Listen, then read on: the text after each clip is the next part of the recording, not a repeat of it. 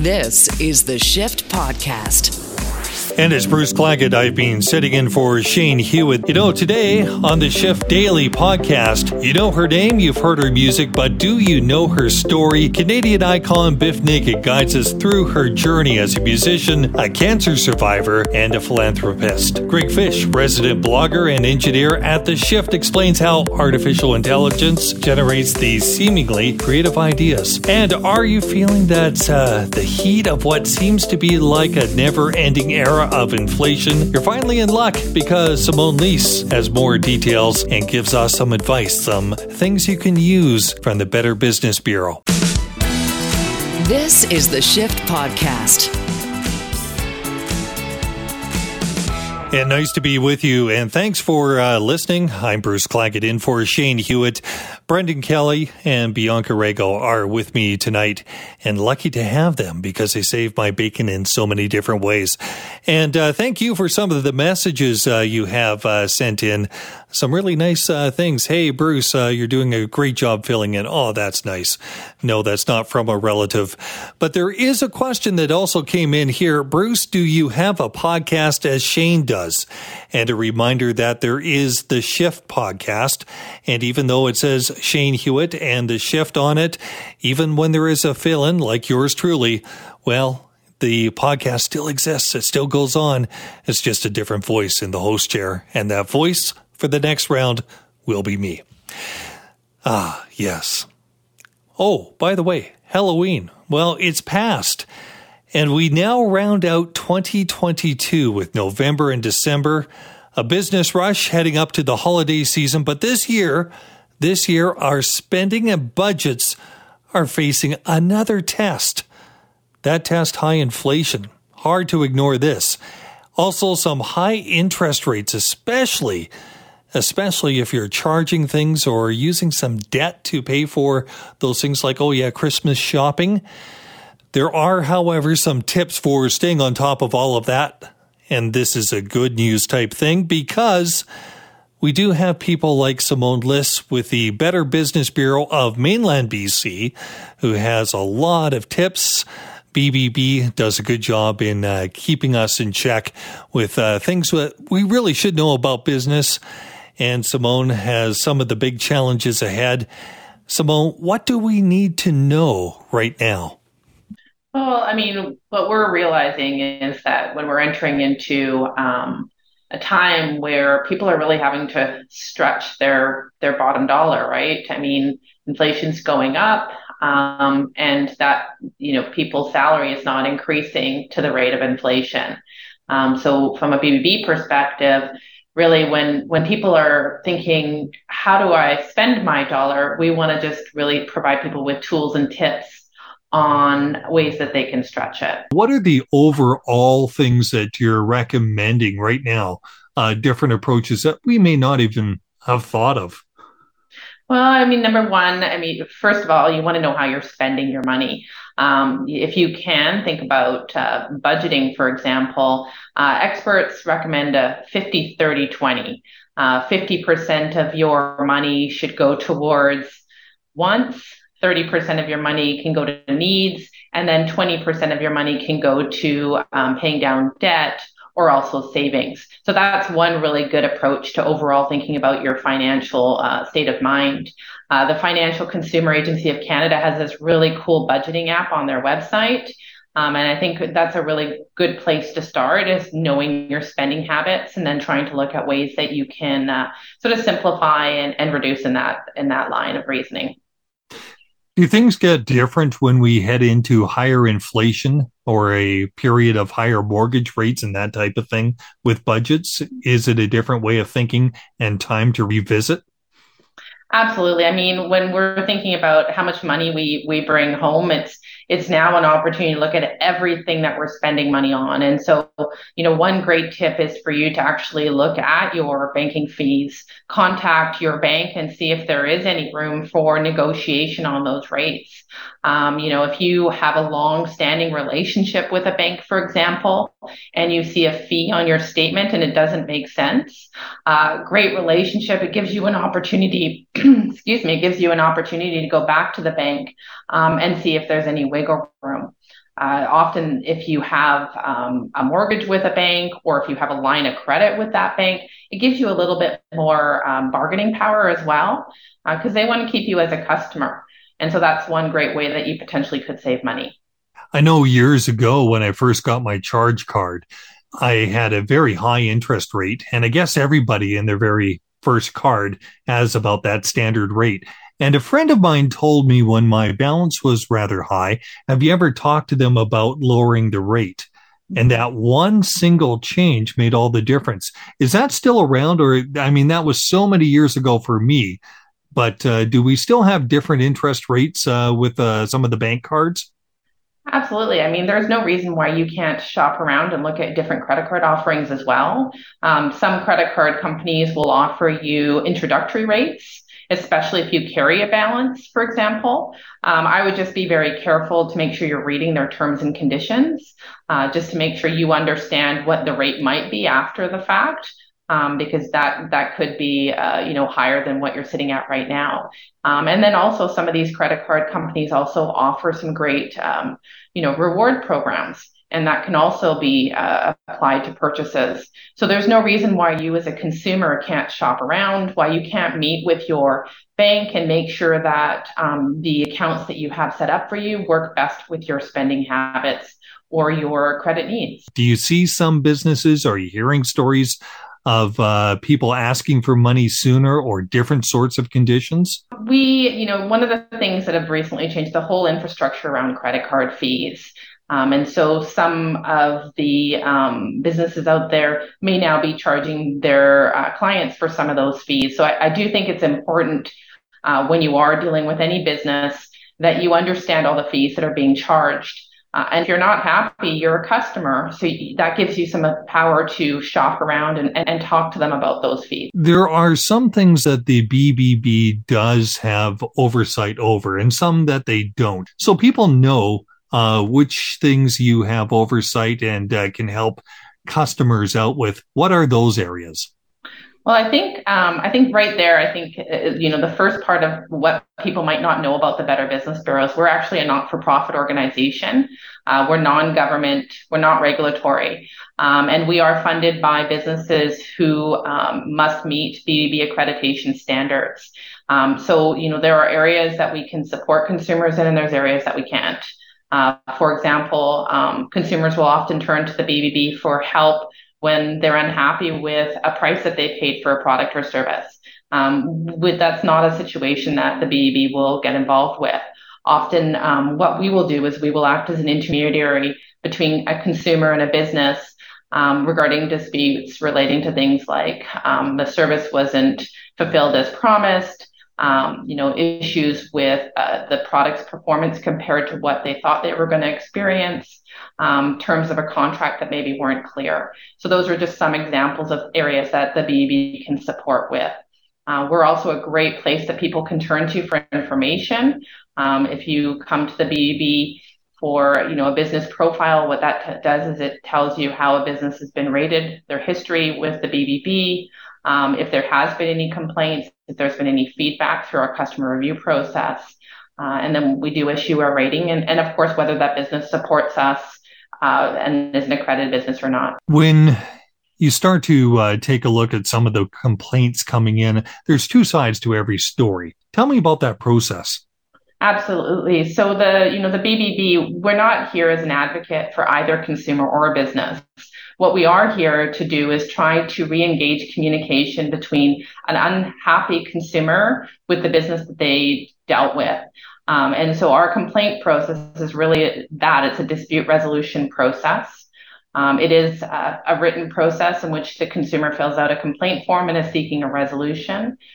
We receive that, we send it on to the business, and we ask them to provide us with their perspective, their response.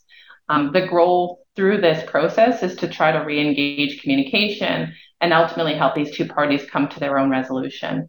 But we're not enforcing a decision on one party or another. We're not acting as a judge or a jury. Right. Really what we're doing is facilitating communication and trying to help consumer and business re-engage. It is November. We're heading into the Christmas shopping season. What are some of the big things that you're looking at for 2022 that may be different this year than in other years? and people should be aware of?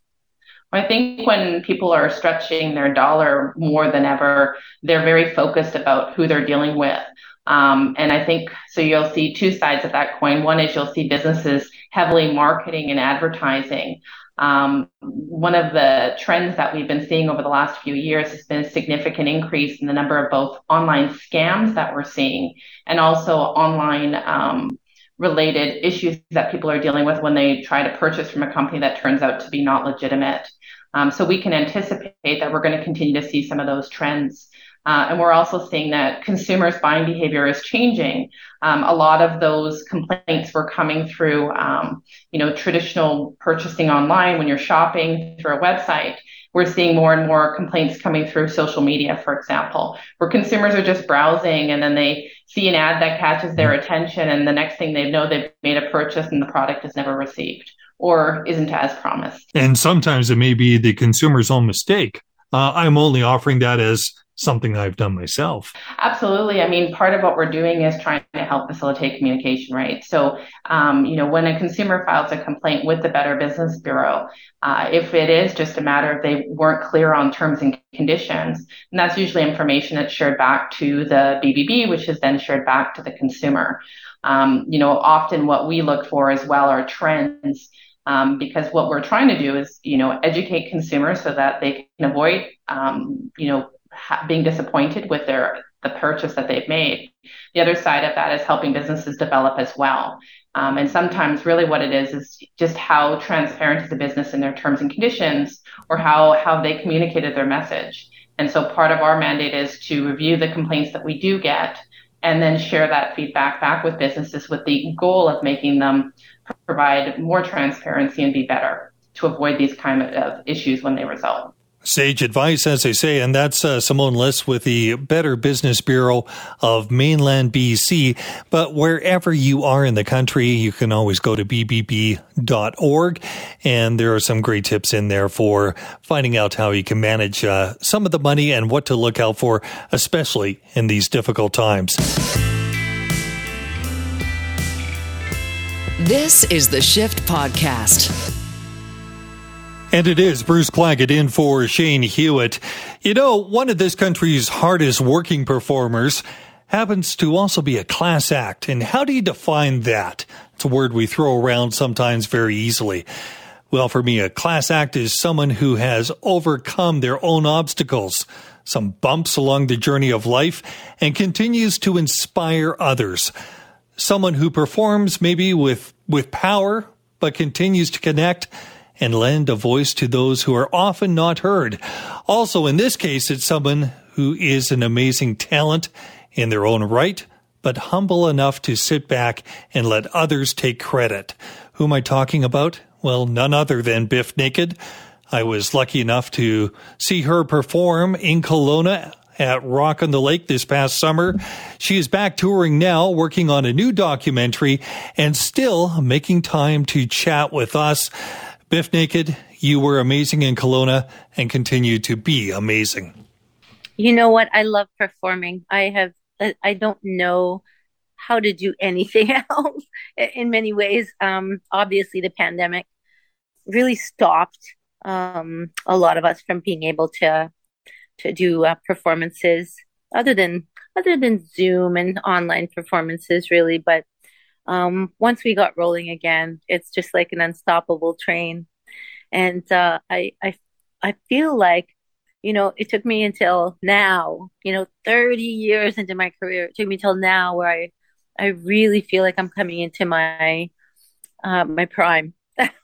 You are amazing. And the one thing that it still comes through, and I saw this myself in Kelowna, your ability to connect, you're strong, you come over so confidently. Is that the true you? Or is there something else happening inside? Well, I think that I always make a reference to Judy Garland and Liza Minnelli. There was a story I heard when I was a young performer, probably in the theater program at U of W. And Liza Minnelli was a little kid and really was growing weary. Her mom was like either signing autographs after a long night at a show that she had performed, and Liza was waiting to go and kind of pulling on her mom's skirt. And Judy Garland turned around and said, honey, mommy has to give the people what they want, and then we can go for a hamburger. And I always thought it was so funny. And I've said it my entire adult life to every dog I've ever had, and even every husband I've ever had. And I think that's really the key. I love performing. I wish I could do it every day. And sometimes we do. I think it's headed that way for 2023, which is great. Yeah, I think that, it's just all I want to do with the rest of my life. Your journey and your power comes through in each performance, I believe. And that's amazing. Well, thank you. Thank you. But you're about to head off for a new adventure, heading to France, I believe, next week. Yes. Don't tell my hematologist. No, I'm kidding.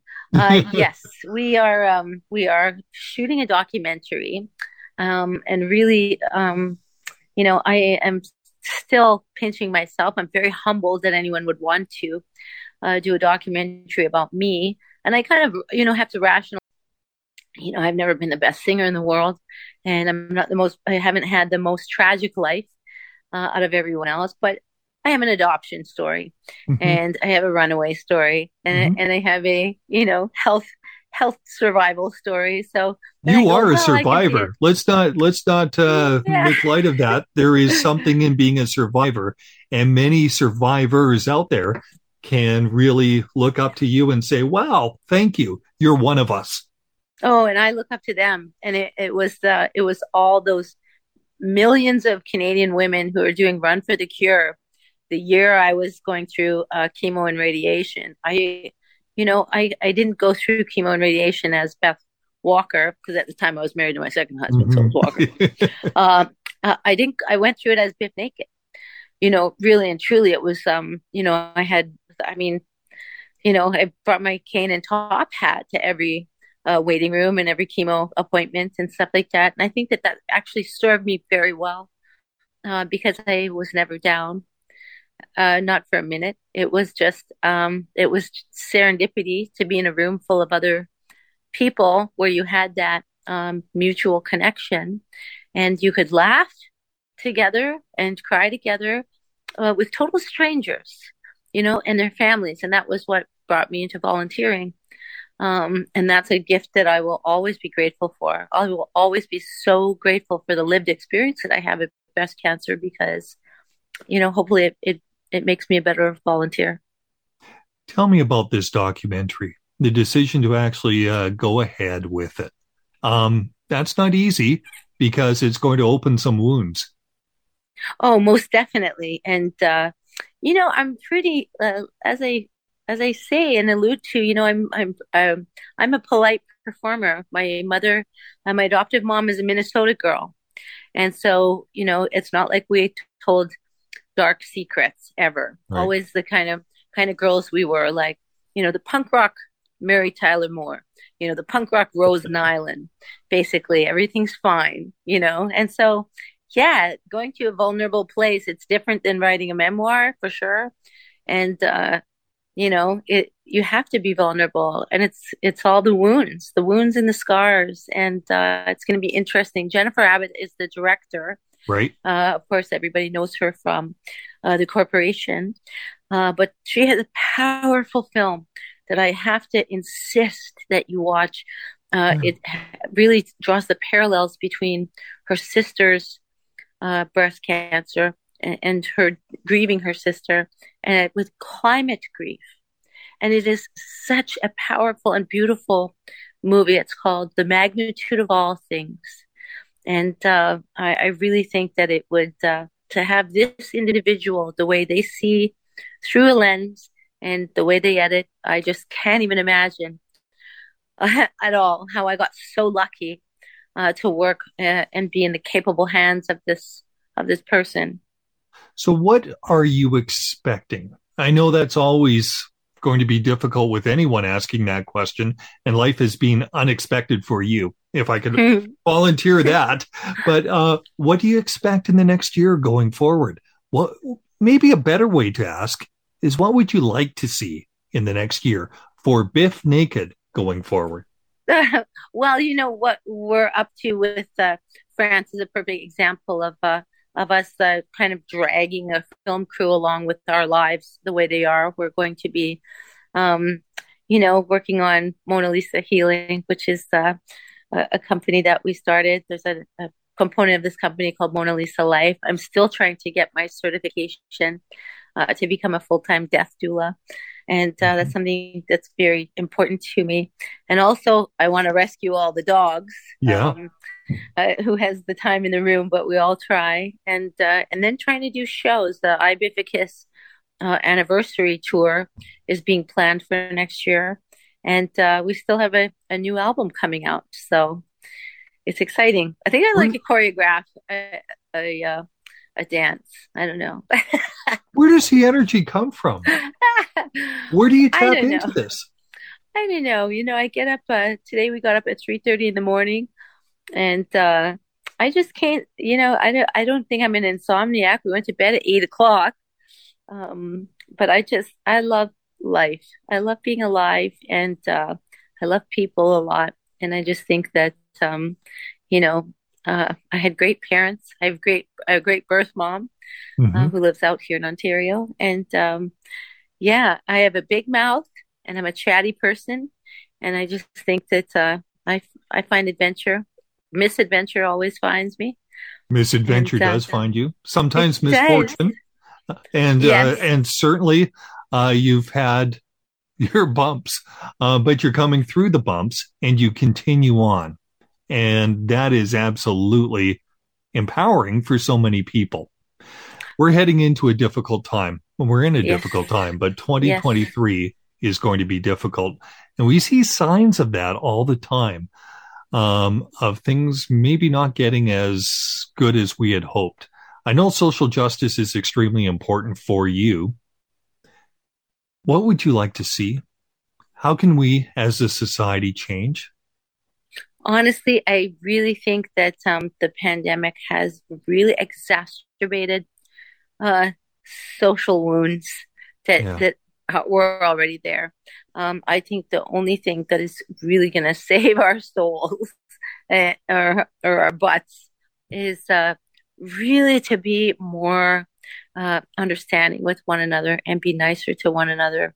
I think that the problem now, because people who were living in poverty previously are now really living in poverty, and people who, were on the edge are now living in poverty. Things are really they're very, very tough for families and for individuals. I just think that we have to take care of one another. We just have to. And, people are going to, the way the world is changing so fast, they're going to eventually come to a point where they want to help one another. I believe it with all my heart. Tell me about a moment where you realized how powerful your music is in connecting people. Do you see that in an audience when you look out? Do you see the other side? Is there a moment where you can actually say, wow, this is really having an impact? This is powerful what I'm doing. Have you come across that? I've been very, very lucky to have been doing this for a long time. The first time I had an opportunity to make a record was in 1994. And there was John Dexter, Vancouverite, was very generous in allowing me to artistically really have carte blanche and lyrically go crazy, go bananas on subject matter. And I had a song on my first record called Tell on You that was just really piano and vocal. And it was called Tell on You, Letter to My Rapist. And this is 1994. I was quite the riot girl in 94, but it was really hard to find a place for that particular song in a rock and roll set, in a bar with a mixed crowd and my band of boys on stage. So what I would do is go out into the beginning of the show with no announcement, and I would stand in the center of the stage and just sing it a cappella from top to bottom. And for me, it was almost like, I always say it was like stabbing myself with a fork in front of people in a way, because it got me, if I could get through that song and the the heckling and stuff that would go on, and it would. Yeah. If I could get through that song, I'd get through the whole set, and that was always my I guess litmus paper in a way. But there were always other young women in the audience who were connecting with me, and whether it was lyrically, which was often the case, or whether it was just the act of what I was doing was connecting with them, and that was something that really forever changed how I did shows, and I always from that point forward knew that I had to be my most vulnerable to really be able to connect with people. Is it difficult at times? Do you have some time where you're such a public figure, you have to sit back and just have alone time? I know you do yoga. Is that the... I do yoga at 4 Right. in the morning. I find I did used to get more overwhelmed when I was younger. I'm going to say I don't know, maybe say 99, 2000. I think that we might have done, I'm going to say 300 shows a year for, I don't know how many years in a row, but it was quite a few. And I had never had a vacation, but it didn't occur to me. And sometimes I would find that I got very overwhelmed. And the first vacation I ever had was breast cancer and being diagnosed with breast cancer. It was the first time I ever got off tour. So I had to laugh because I was so relieved to be able to stay home with my dogs, and equally relieved that it wasn't my mother or my sister being diagnosed. It was me. I thought, I'm tough. This is great. This is great. I can stay home. And that really made me look at my life. If I thought breast cancer was, something that was preferred to going back on the road.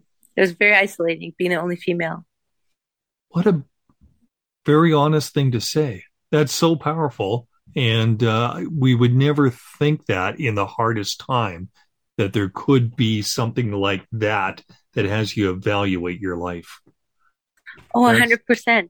But, being enmeshed in a room with other women who are also chemo patients, right? I had never been around other women. I'd never had a sorority, nothing. I'd only ever toured with all these band guys, mostly, peppered here and there, sometimes with a couple of my girlfriends on the base. But, being immersed in the breast cancer chemo wards was serendipity for me. It was amazing to be able to be around all that goddess energy every day. It was absolutely transformational for me. And I think that, as a result, we empowered each other, it was a really remarkable time in my life.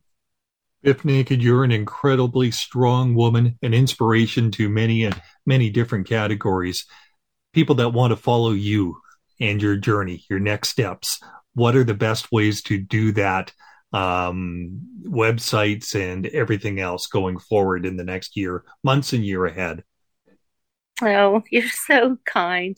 I love social media. I don't do it enough. I still haven't figured out how to schedule posts, so I'm kind of at the mercy of my own You schedule. write your own tweets still? Always, yeah. Oh, good. And I tend to. I have not been all that consistent with Twitter half the time because either my phone runs out of battery or I'm racing around. But I'm still on Twitter at Biff Naked, and I still like Twitter. Twitter is a great place to find out about, about what you can do to help. You can share. You can follow hashtags like disability poverty, and you can make a difference by helping to amplify voices that need amplification. Instagram, I kind of always said it's kind of like a magazine. People kind of flip through it. It's relaxing for most people. It's entertaining. And I'm still on there. I'm trying to be on TikTok. I'm trying, but it's hard. I used to just do videos of my little dog, And then my manager was like, you have to talk. I was like, really? Like, I'm not like 20. I don't really want to be on the camera. But so I'm trying, but I'm on TikTok, and of course, it's all connected to Facebook anyway. So I'm easy to find. And the documentary is going to come out when? Well, to be honest, if we can, at this point, we are going to be shooting in Europe, in Central America, and possibly India, as well as Canada, and hoping for early 2024 at this point. Terrific. Thank you so much for sharing time with me. I feel so much better having talked with you. I feel better having talked with you. Oh, thank you. So nice. Yeah. Until the next time we have a chance to chat, thank you, and all the best. And stay safe. Stay as healthy as possible, and we look forward to every step along the journey. Thank you so much. It was lovely talking with you today.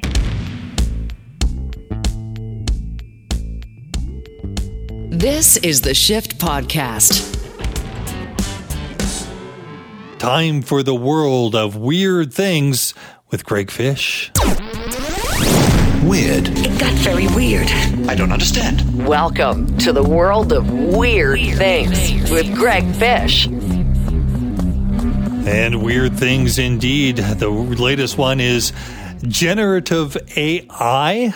It's meant to help writers, artists, and even coders, computer coders, but it may be stealing from them first, creating legal and ethical nightmares. Greg Fish, nice to have you back. We don't have a chance to talk very often because I'm the fill-in guy. But Greg, what's this all about? Well, it is about all of these really interesting AIs and how they seem to be able to generate things that look artistic and creative and very useful at first glance. And you wonder, how did they do it? And the answer is a little bit more depressing than you might think. So I kind of wanted to dive into that a little bit. And so I definitely use the products of AI a lot. I've programmed AI models. I've studied how they worked. And I was, of course, very interested in, how do these generative networks get all of the information that they need, get all of the pictures, get all the code, get all of the pros from their training sets. And I kind of followed it to its logical conclusion. And the result is, well, they just steal them from the internet. Okay. But how is artificial intelligence supposed to work? What were you hoping to find? Well, I was hoping to find that they have something that's somehow curated. There's samples that they've determined, okay, these are high quality samples. This is what we want to use. We will get different permutations of these, or we'll have licensing deals with, let's say, an official agency. So, for example, Getty or whoever kind of licenses this kind of creative content, because there's a lot of libraries out there where you can pay a monthly fee and you have so many images that you can use on your website, stock photos. There's different premium versions of these. And I'm sure that they could make a deal and, the actual artists and creators get compensated, and they get all the materials that they need, and they train based on those materials, and we go from there. But it turns out that the reality is that they basically just scrape the internet for whatever is available and use that as the training set. No, I'm looking at your worldofweirdthings.com, and I actually see the photo of one of these. And I'm thinking, yeah, I've seen things like this before, this art from generative AI. And I kind of get it. But where are the examples? Where would we see generative AI in our everyday lives? Where are we stumbling across it? So right now, there are definitely some news outlets who are using them. Places like The Verge, Boing Boing, several of the major, more tech savvy publications have been using them. There's also been a number of blogs that have switched over to them, specifically very technology-related ones. There had also been some contests where people have entered generative AI and won, which was quite a controversial process. But there are also several tools that essentially allow writers to go ahead and generate big pieces of content for their novels or for marketing or for PR snippets and purposes. And that particular software is also trained on, believe it or not, random blog posts, things that are just open to the world on different publications. They basically just consume different examples of language, and they spit out things that seem very comparable to what they've essentially scraped off the internet. So World of Weird Things, because it is open to the internet, was more than likely scraped by some of these tools, and this material was used to train these AIs among probably a million other articles. Now, I'm going to bounce this off you, Greg, and tell me if I'm off base because I don't know a lot about AI or any of this, but I am reminded that I do jump into Google Docs a lot, and I type away on things. I do a lot of writing, and I post a lot of my writing to Twitter. And, sometimes when I'm writing things in a Google Doc, I find that the words are kind of writing ahead of me and finishing my sentence. Is that a form of the same technology or something different? Yeah, it's a form of the same technology, only this is trained slightly differently to more emulate things that it has seen or things that are recommended. So it's basically trying to give you auto suggestions to kind of finish what you're trying to type.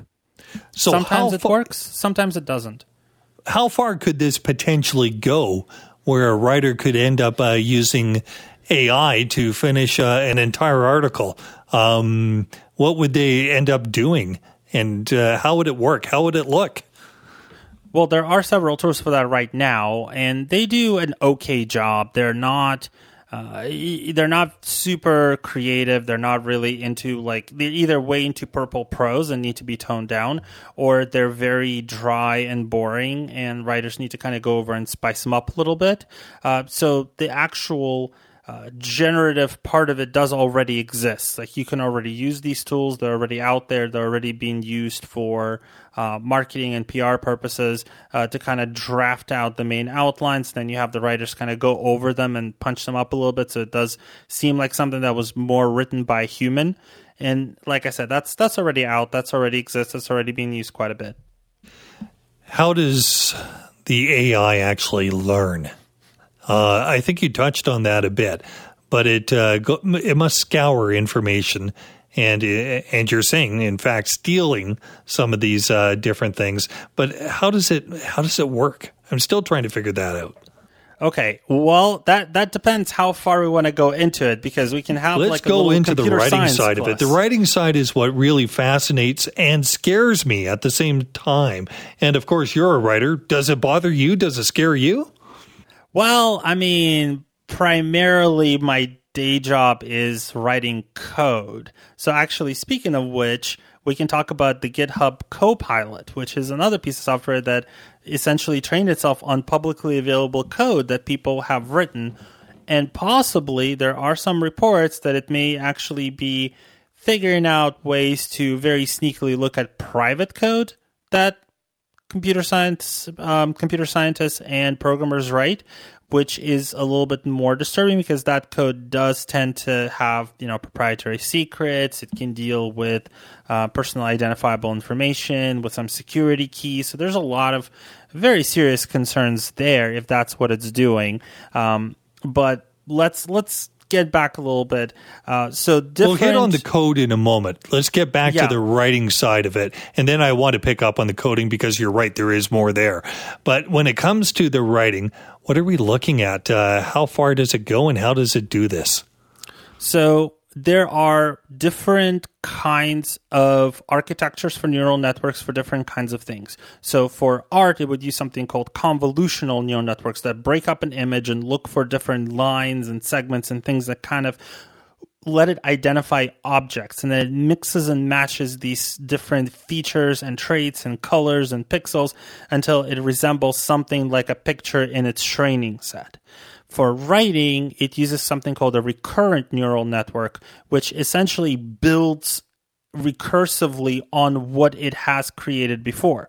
So, for example, it takes a big chunk of text, it analyzes which words came before certain ones and came after certain ones, and how certain parts and pieces of sentence structure work, that data is really annotated so the network can understand it as part of its training set.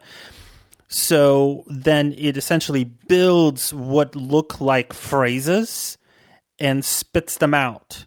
And if you have enough iterations that it goes over under some sort of supervision, either human supervision or machine supervision, which kind of grades the quality of the writing, you will end up something that kind of approximates human language. But in reality, it is essentially a mashup of different things and different articles and different sources where it kind of learned what words go together and is just trying to rapid fire guess at a million guesses a second, what would that text really look like? So you must see some incredible errors, for lack of a better way, from this, where you're reading something and then you say, oh yeah, that's one of those AI weird things that have just cropped up and I see it, and that's where it falls apart.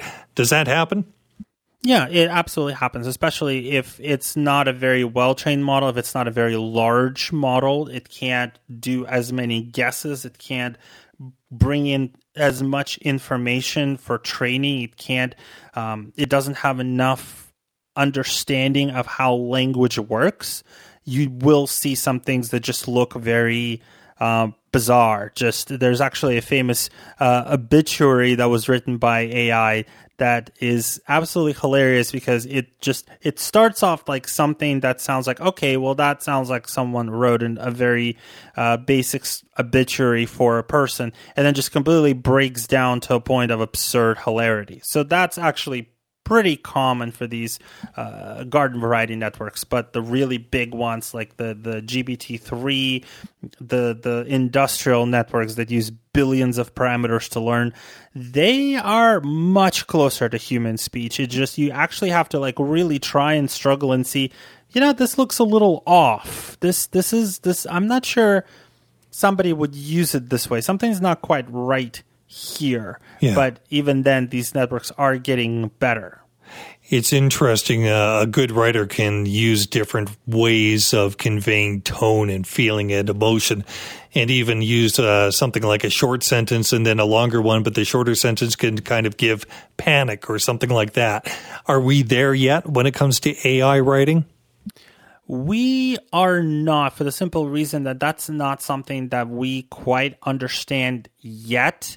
There are some attempts to do this, but writers who have used these artificial neural networks and their models say that it's still not there. It's still a little bit off. It's trying to essentially emulate styles of things that are fed into it and annotate it. So they need to be specifically trained to do that. And this, again, we kind of get back to the whole point of, well, the way that these networks work is terribly exploitative because you're essentially feeding it information that humans have created, and you are then charging authors, artists, editors, whoever, to essentially use the results of that free labor that you've essentially scanned in. So this is the part that I find disconcerting because in my mind, when I create software, the idea is that the software, a lot of the stuff that I do has to deal with automation, with business intelligence, with streamlining things, with processing very large amounts of data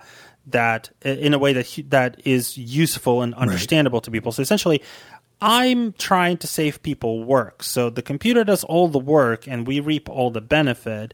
But here it's a little bit of reverse. We do all the work, the computers gobble it up and then sell us versions of it to make the people who designed the neural network money. So it seems a little bit unfair, to put it mildly. And that's what I'm primarily concerned with in this article. Like, how do we take advantage of these generative tools, but do it in a non-exploitative way where we're not just feeding the algorithms, or not just feeding neural networks, we're actually benefiting from them instead of just using our free labor to feed them. Right. We're talking with Greg Fish, Weird Things, and talking about generative AI. And Greg, you are a coder. What are some of the big concerns, getting back to that one, that you're really worried about heading into the future, 2023 and beyond? I think that technology for which we do not have good ethical guidelines, we have seen how this backfires very badly. We have seen the kind of problems that it creates. So kind of just going gung-ho on these tools without really wrestling with the implications of doing so seems very problematic. Because you are essentially potentially putting people out of business, because the things that they used to advertise themselves have been basically stolen and used to extend the machines, the business for the neural networks, and the particular style, the particular branding on which people have built themselves in their writing, in their art, in anything creative, kind of goes away. Now, with coding tools like Copilot, it's a little bit different, because then you start getting into potential security issues, you start getting into potentially spying on trade secrets, in using code for people who essentially have said, okay, yes, we have public-facing code, it's open source, you can use this code if you want to, but at the same time, they did not expect that Microsoft would basically change the terms and conditions, where in a couple lines of what amounts an 800-page document in 0.10 font, they said, oh yeah, by the way, we can just use your code to do whatever we want and feel like, okay, thanks, bye. All of these things, it's problematic, because it really comes down to the fact that we have technology is supposed to help us. Like, that's kind of my potentially naive view. Yeah, it's supposed to solve issues. It's not supposed to create issues. We're supposed to be exploiting technology to have better lives, to have a better quality of life. The technology is not supposed to be exploiting us and making our lives more stressful and reducing our earning potential and quality of life by essentially stealing work from us. So what has to be done here in Greg Fish's view? Do we have to take a kind of a different direction? Is it something that is regulation? Would that even work? I'm thinking in a world it can't work. Can't get everyone agreeing to the same thing. But what do you think needs to be done to keep this in check? I think there definitely has to be some regulation and some means of recourse for people whose work has been used without their permission. And we cannot, the big problem is that the current legal theory behind it is that if it's been posted publicly, then you're fine with it being used. Or if you agree to certain terms of content that says, oh yeah, by the way, we can use it however we want, we have to have some sort of a pushback on it that says, well, no, you can't just say we can do whatever we want and say that's a valid legal contract. Because if you are making it difficult to agree to it, if you are flooding people with a lot of technical and legal jargon, they're not really going to understand what you want from them. So there have been cases where you can say, oh, well, they agreed to it. And judges have said, well, that's great that they agreed to it, but the problem is you can't force them to agree to that. Like, you can't hold them to this deal because this deal is patently absurd. So what it's going to take is it's going to take some lawsuits from artists and from groups representing these artists, from different companies who believe that their code has been abused, and different foundations who believe their code has been abused, against some of these some of these tools and essentially say you have to pay us licensing fees and you have to pay us penalties, and not just settle on a small sum, but actually really bloody these companies that are making these tools, so the next time that they need to borrow the training set data and they need to resell it, they're properly compensating the people whose work they used to create this. Are you optimistic that we can get this under check and use generative AI in a more meaningful way? I think that if we follow that particular rule, if we have laws around this usage, we can absolutely make it equitable and make it work and use generative AI in a decent way, in a way that actually is not exploitive, in a way that is truly helpful and beneficial for everyone involved. Thanks so much for your time. A pleasure. And thanks for the depth of looking into this. The article, of course, is on worldofweirdthings.com. The headline, if you want to look for it, Google search it, The Brave New Exploitive World of Generative AI. Greg, thanks for joining us. Always a pleasure. Thanks for listening to the Shift Podcast. Make sure you subscribe, rate, and review the show, and share with anyone you like. Get it on Apple Podcasts, Google Podcasts, Spotify, and CuriousCast.ca.